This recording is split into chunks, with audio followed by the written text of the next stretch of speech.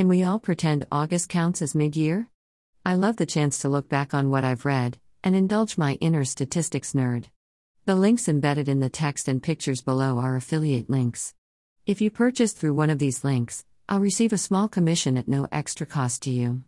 Thanks for supporting this blog. The best book you read so far this year. The Goblin Emperor was one of 3 5-star reads for me so far this year, along with Glittering Images, Reread, and The King's Traitor. Goblin Emperor is a richly drawn political fantasy containing one of my favorite tropes, a main character who has station thrust upon them and has to either sink or swim.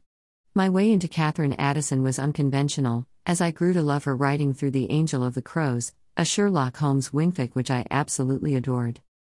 Best sequel. The King's Traitor, and the rest of the King Fountain series, got me through COVID. Wheeler's writing and character development remind me of Robin Hobb in the best way, and there's an authentic feel to the decisions made by characters. I felt there was room for improvement with the fates of the female characters, but having read much later work from Jeff Wheeler, I know that improvement is realized. New release you haven't read yet but want to. When Women Were Dragons is the Draconathan buddy read choice this year, so I will hopefully read it by the end of the month. Completing a buddy read will gain me the Rebel Badge Club Reader Badge, which is exciting. Rebel Badge Company is basically Scout badges for adults, read more here.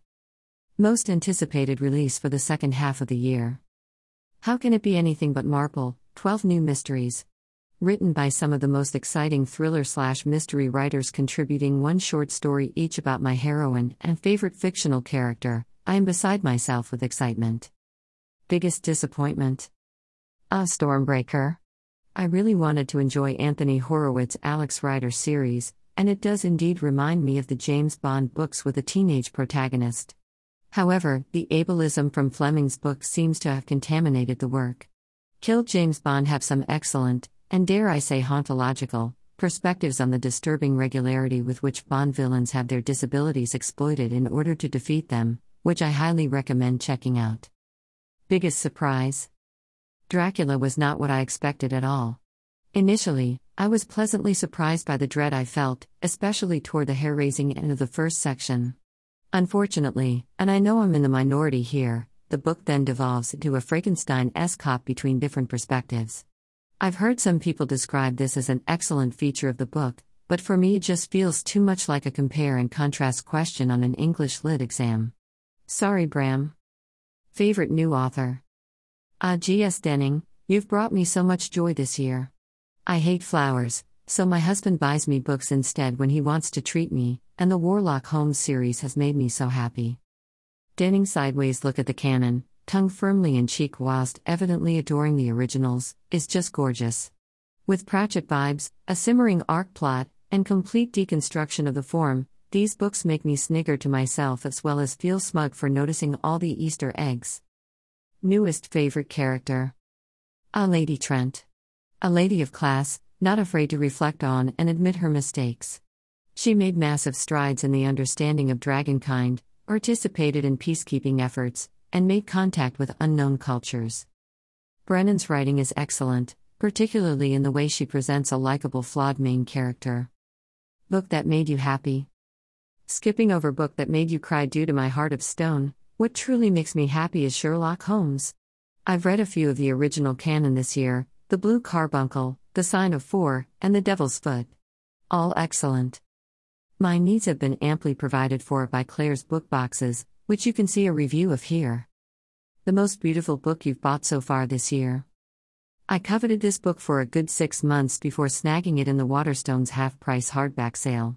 That doesn't mean I've read it. But I sure like seeing it on my bookshelf. What books do you need to read by the end of the year? With the due date of our little boy coming up fast, I need to knuckle down and read my birth and parenting books. Holly DeCruz, Your Baby, Your Birth was recently lent to me by a friend with high praise.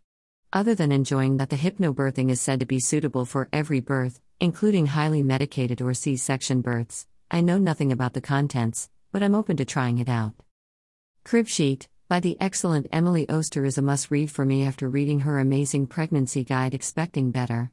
Being a black and white thinker, I found the avalanche of sometimes conflicting rules about what you should and shouldn't do in pregnancy very overwhelming, and was grateful to read a statistically driven book which helped me to make informed decisions. Cribsheet tackles the time after birth, and I'm particularly interested to read what Oster has concluded about the screen time bogeyman.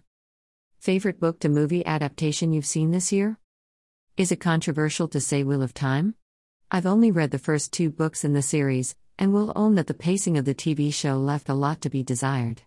However, being able to share the series with my husband, who will never be able to attempt 1,000-plus page novels, was a special time. That's all for today. Did you join in with this tag back in June/July? Please link your answers below so I can read, or take this post as permission to post a very late tag as I have done.